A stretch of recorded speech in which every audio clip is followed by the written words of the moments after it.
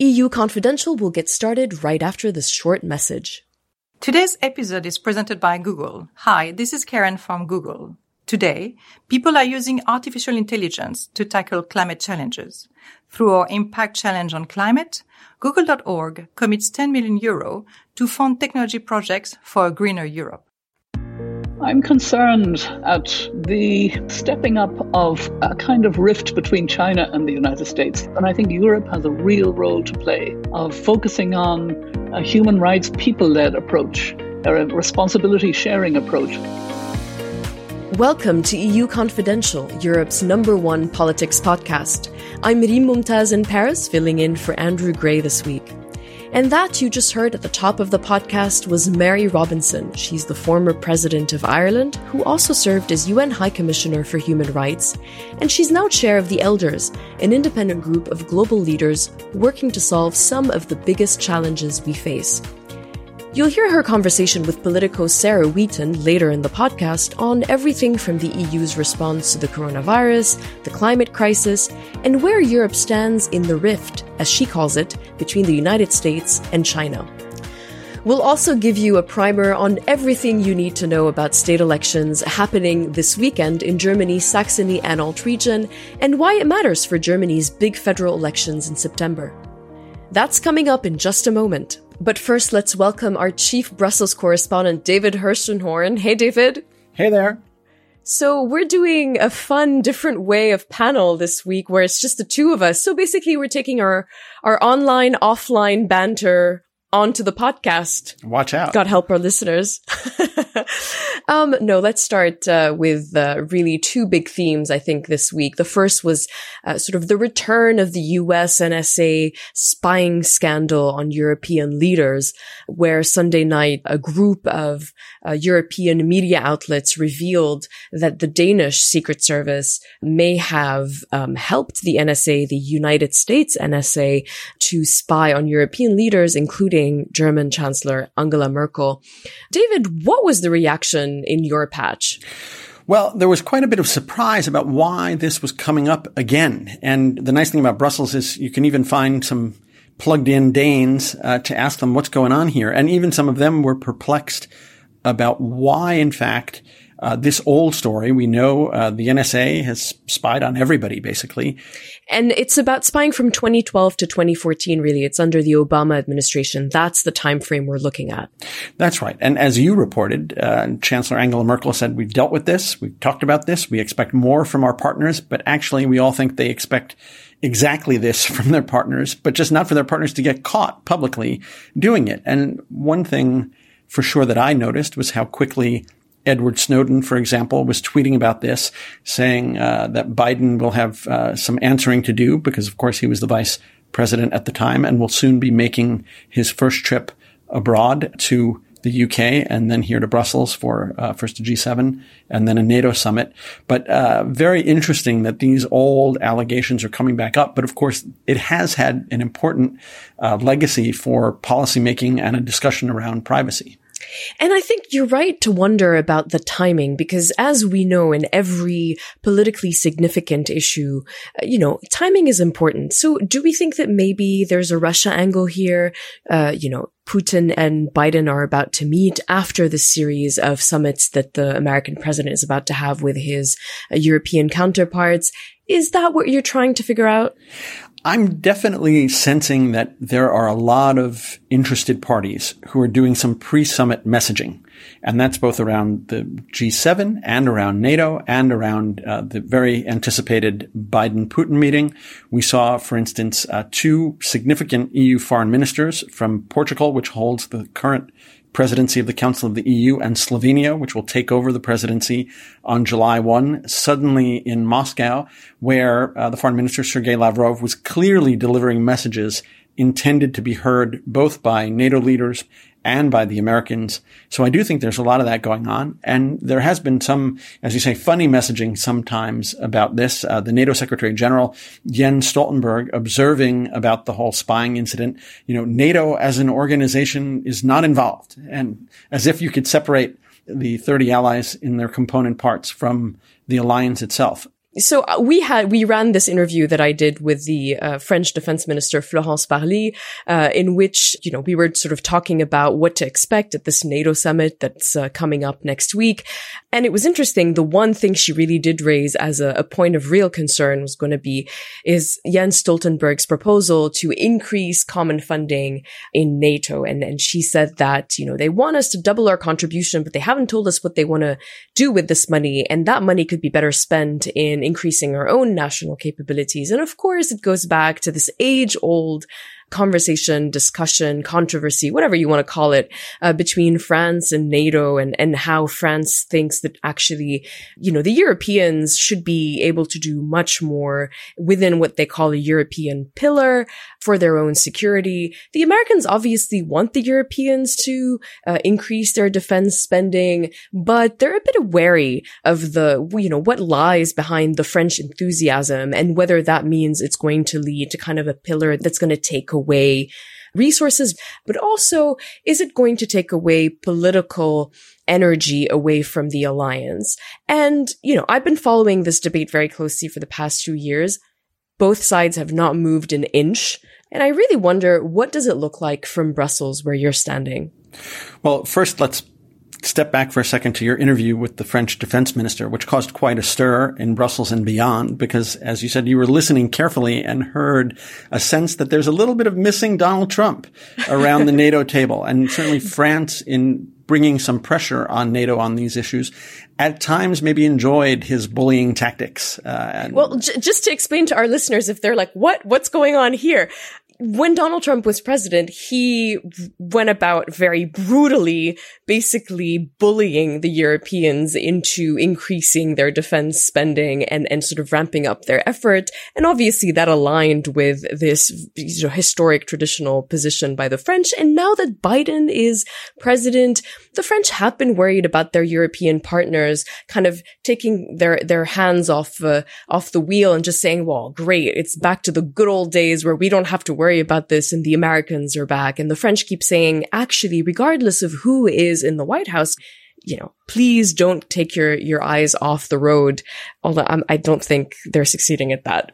So back to your question. At one point, I'd actually written a primer on NATO spending for Donald Trump because he didn't understand how it works. And very few people understand how it works. And let me do an abridged version of that here for our listeners, because really to understand your question requires knowing a little bit about the complexity of NATO spending. The main way that NATO spending is counted is in the individual expenditures by allies on their own defense. And when folks are hammering on 2% of GDP in spending, that's what they're talking about.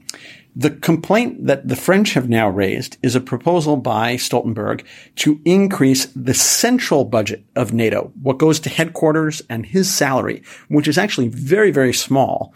It's paid for by formula, divided up among the allies, and everybody pays those bills every year. And there's not been too much controversy about that, except that Trump was complaining so much about how much more the Americans pay that they reworked the formula a little bit for the Americans to pay a bit less, the Europeans, especially the Germans, to pick up a bit more of the share. And separately from that, Stoltenberg proposed increasing that budget a bit more. Just as an example, for France, that amounts to 200 to 300 million euros in addition to what they're already paying.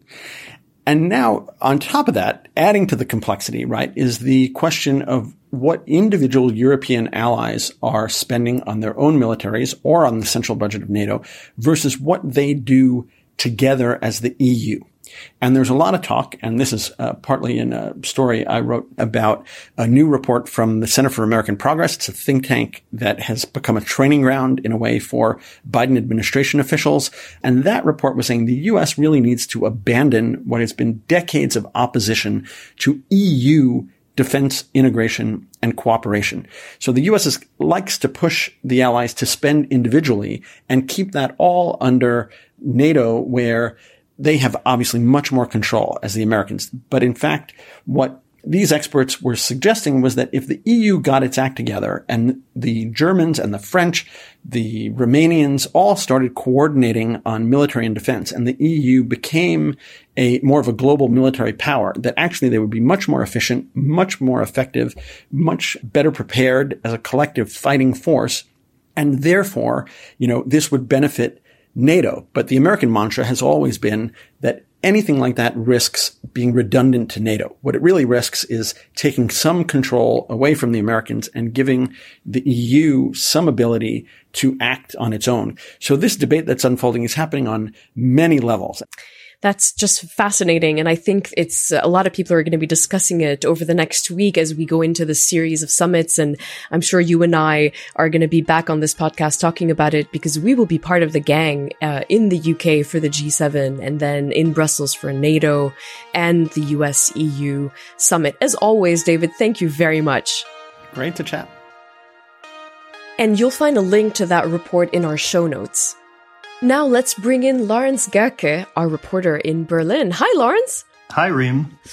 I'm so happy you could join us today because we really need to be discussing what's coming up this weekend in German politics. So you've been in the German state of Saxony-Anhalt, which is gearing up for state elections this Sunday. And it's supposed to be an important bellwether test for the CDU, Angela Merkel's Christian Democrats, and its leader, Armin Laschet. First of all, tell us a bit more about Saxony-Anhalt. How would you describe it for our listeners who've never been to Germany? Well, from what I saw on Monday when I traveled there, it's actually a very pretty state. It's very green, beautiful nature, and it has a rich history. But in the 20th century, it was, of course, in the German East, it was very difficult with the communist regime. And you can still tell that 30 years after German reunification, towns and cities are still struggling. Saxony-Anhalt is the state in Germany that experienced the biggest exodus of people following reunification because the economic situation was so difficult. And it has now the largest share of people over 65 years old. And so leading into the elections this Sunday, what do the polls look like? Well, that's the problematic part for Angela Merkel's or Armin Laschet's Christian Democrats, the CDU.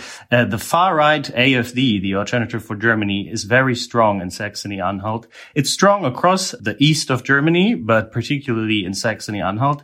And in some polls in Germany, they were in recent days were even stronger than the CDU. In our latest one, the CDU is at 27%, but the AfD is at 24%. And so, when you were there, I'm sure you spoke to people. Did you get a sense from your conversations with them, whether they're starting to lean more towards the AfD or whether they're going to just actually at the end of the day think actually that's just too far a step to go and they'll still vote for the CDU? What's your gut feeling telling you? No, actually, from what I experienced there, it looks like, despite the AfD being more extreme even in the East than it's in the West, a lot of people think that's fine because they're so frustrated with the government, which has been led by the CDU for 16 years now.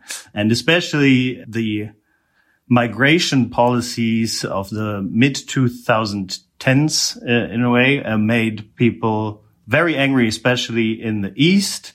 And the AfD sort of exploits this frustration many people in the East are feeling. For example, in Halle, I spoke to a young man who was enjoying a day in the sun with his daughter. And he said, pointing at his daughter, he said, "It's about her. I want her to grow up in a safe environment." So I asked him if he didn't feel this was a safe environment. He said no.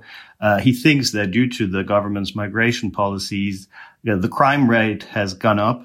So I didn't get the feeling that this will be a surprise relief win for the CDU. Instead, the AfD are actually very successful.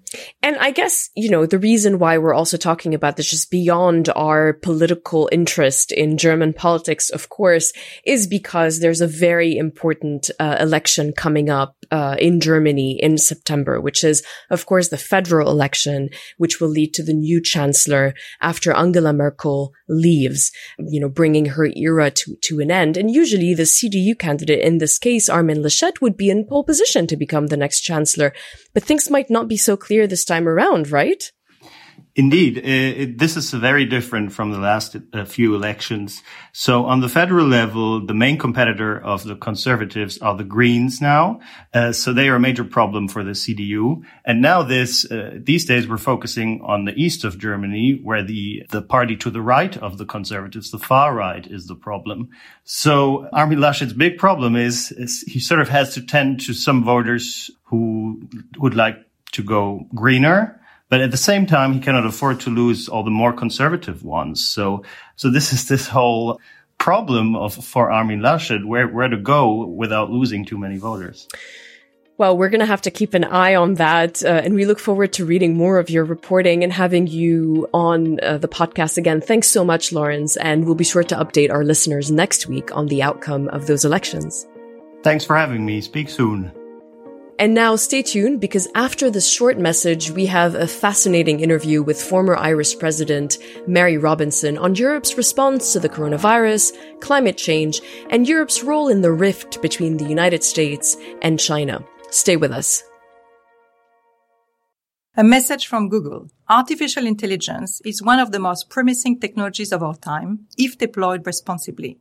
People are using AI to protect and restore the environment, and Google is at the forefront of these efforts.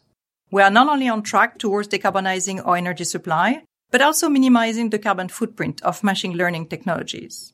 Beyond energy efficiency, machine learning and AI can actively support climate action too, from defaulting Google Maps to routes with the lowest carbon footprint to working with partners.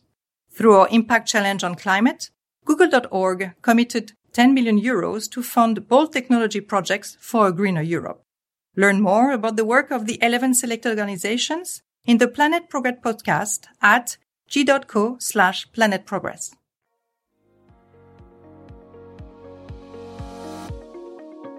Earlier this week, our chief policy correspondent Sarah Wheaton sat down with Mary Robinson.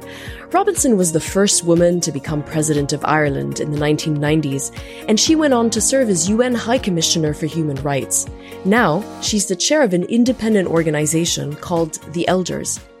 The Elders is a group of leaders who were brought together by Nelson Mandela in 2007 to continue his legacy and to be humble, but to be independent and to bring hope where there is despair, address conflicts quietly behind the scenes, but also speak out on issues. We're preparing for the G7 summit that will take place next week. And, they're going to be talking about developing a global response to the coronavirus pandemic. That's at the top of the agenda. But a report that actually will come out on the morning that this podcast airs says that people living in G7 countries were 77 times more likely to be offered a vaccine than those living in the world's poorest countries. What do you want to see the G7 leaders do to deal with that situation?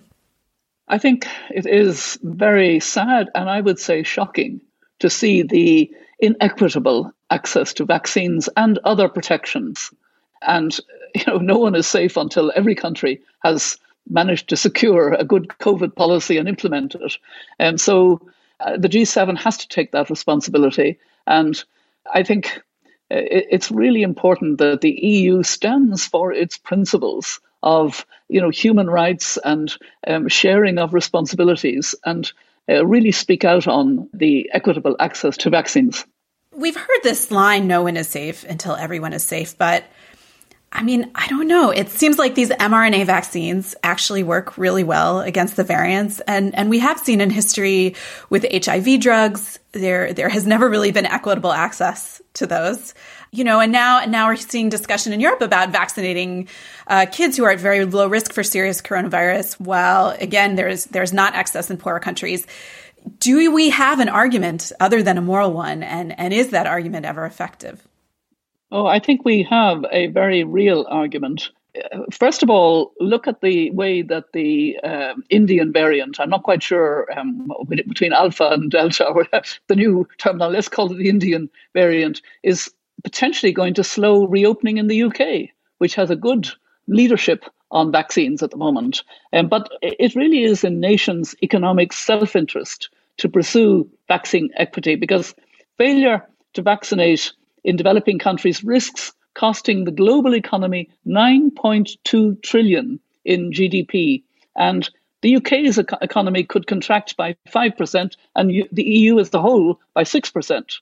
It is very welcome that the EU Commission has provided 1 billion euros to COVAX, but we need to do much more. We need to be a voice also. This mustn't become a kind of geopolitical fight in some way between China and the US.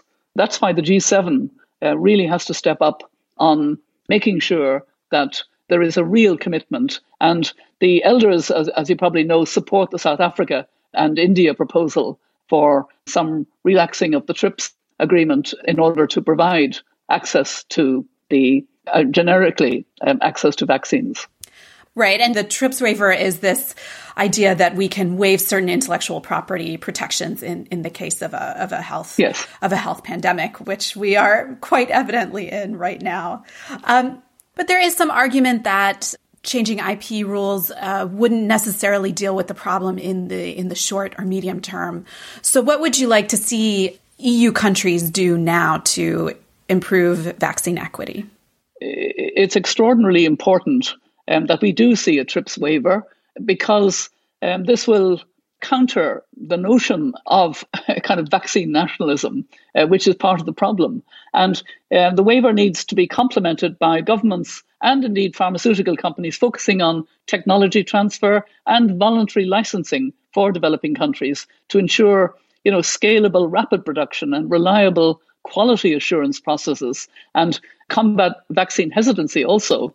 With regard to the patent waiver issue, we did see U.S. President Joe Biden come out in favor of granting this waiver, but we've seen more resistance from the European Union. What do you think is going on there?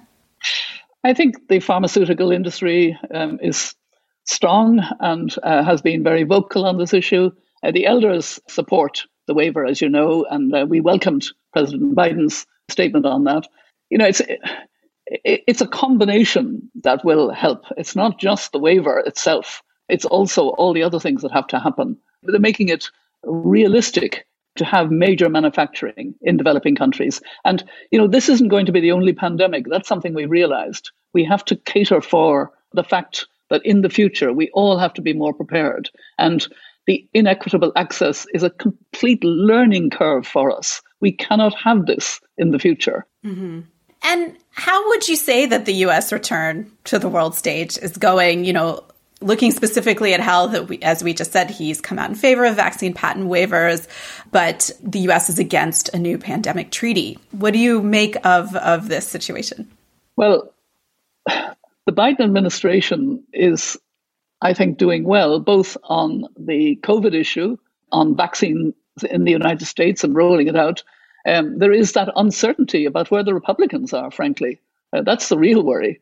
And I think it's difficult to see the United States as being really back until we see a Republican Party also committed to policies that move forward, not believing the false Trump, denial of the election, etc. I mean, that's the worrying part. Oh, yeah. And as you know, the United States is not very united right now. And during the Trump era, there was a lot of talk about the EU taking over the mantle of global leader. Do you still want to see Paris, Berlin, and Brussels be more assertive, or should the focus be on rebuilding ties with Washington? I'm concerned at the stepping up of a kind of rift between China and the United States. The elders are concerned about that. And I think Europe has a real role to play, a role of focusing on a human rights, people-led approach, or a responsibility sharing approach.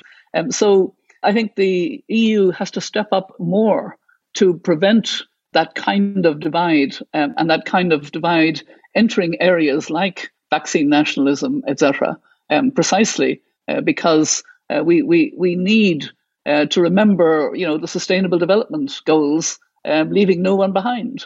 On some issues, if we can come on to climate, if you like, I'm quite encouraged. I'm encouraged by the fact that the International Energy Agency aligned its new report with the 1.5 degrees and said, we can get to zero emissions, net emissions by 2050 and stay at 1.5 degrees. that was a very conservative, kind of dominated by the fossil fuel industry organization until recently. We've also seen the G7 of environment ministers aligned with 1.5 degrees. We've seen court cases, the German case, the French case against their countries, but also the recent Dutch case against Shell. And we've seen shareholder action backed by big investors. And then we saw the recent climate bill of France, which addresses also eating less meat in France. That, I think, has startled other European countries in a good direction. Right. And I actually was going to say, I in your podcast series with the elders that you're doing with Finding Humanity, I remember in the January episode, you said that you were actually more hopeful about the prospects for the planet than you were pre-pandemic. And it sounds like now in June, you're still feeling that optimism. I am more hopeful because I think we're really understanding that we have a huge challenge, but the investors are moving. The oil companies are taken out of their comfort zone. I took part in the second convening of oil leaders and oil and gas investors in the Vatican a couple of years ago, and I was really depressed because they did not seem to be seeing the same future at all. Now I think they've got the message. What do you think the tipping point was? You talked about a change, especially in the industry. What do you think the tipping point was?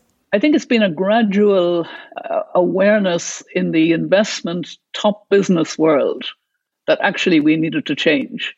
And there is a move also among business leaders to move away from the rampant capitalism that we have seen that has, brought about the inequalities in our world to less of a shareholder approach, more of a stakeholder approach that includes workers and their communities as part of that stakeholder. And I mean, you said they're using less of a corporate approach, more of a justice-oriented approach. Did they just decide to be nicer? What happened? I think it's just a realization that we're not going to have a secure world when we have such inequalities in our world. And that actually has been aggravated by COVID, particularly for women and girls. COVID has been a real setback for the women's movement. Just in the year when we're marking the generation equality, we're actually seeing real setbacks, even though we recognize that some of the essential jobs relating to COVID are jobs held predominantly by women. Who will be the most important woman leader in Europe when Angela Merkel steps down? That's an interesting question. Well, we have a number of prime ministers in Norway, in Finland, in Iceland, in Denmark. I'm getting. Well, what does it say that there's no? Ursula von der Leyen, in her capacity as chair of the Commission, is probably going to be the most important voice.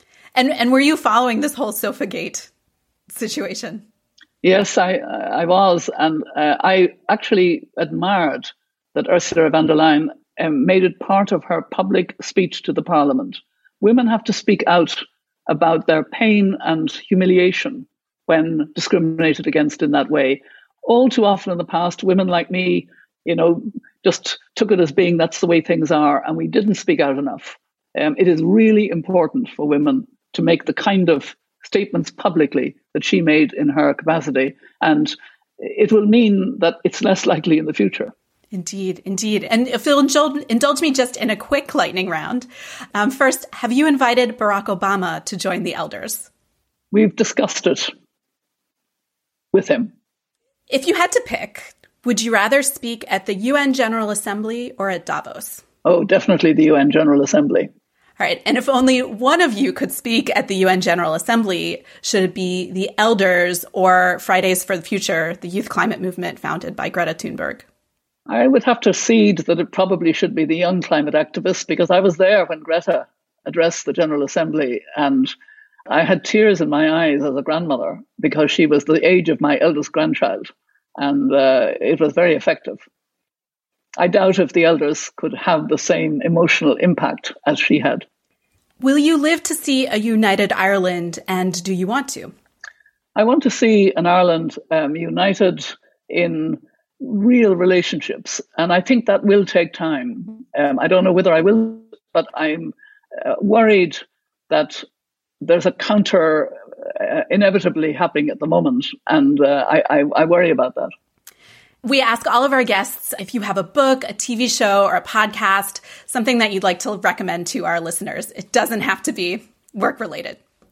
I would recommend my podcast that I do with two people, with Maeve Higgins and Themali Kodikari from Sri Lanka. Maeve is a comedian, and we began by doing it together. She's half respectful of me. We give voice, give place and recognition to women in the south of the United States, and in particular in the global south. And we hear wonderful stories of how they build resilience in their communities, what they're doing to counter a problem they're not responsible for largely. And it's also very funny. And I have a great sense that if you can be humorous about a serious problem, you are going to get through to an audience much more quickly. Great. Well, that's a great note to end on. But if you have any other points that you would like to make. Well, I am, as I said, more hopeful, but I really want the voices that really matter to come to the conference on climate in Glasgow in November. And if we don't get the vaccine equity right, there is a danger that those voices won't be able to come. And then we won't have that sense of urgency that we had in Paris. We need that urgency if we're going to get the decisions in Glasgow that we need to get about every country fulfilling their commitments through their nationally determined contributions, and corporations and cities doing likewise. So everything hinges together, and the COVID vaccine issue is central. That's a very interesting point, tying those two things together. Mary Robinson, thank you so much for your time and for speaking with us today. Okay, thank you, Sarah. Thanks to Sarah for bringing us that interview with Mary Robinson, and we'll be sure to include a link to her podcast that she recommended, Mothers of Invention, in our show notes.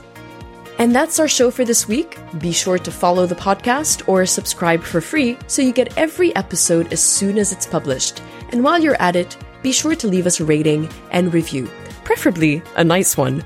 Thanks to a few of our listeners from the United States for the recent positive reviews, and they particularly seem to enjoy Andrew's Scottish accent, so don't worry, he'll be back next week. In the meantime, I'm Reem Mumtaz in Paris. Thanks to our executive producer, Christina Gonzalez, and thanks to you for listening.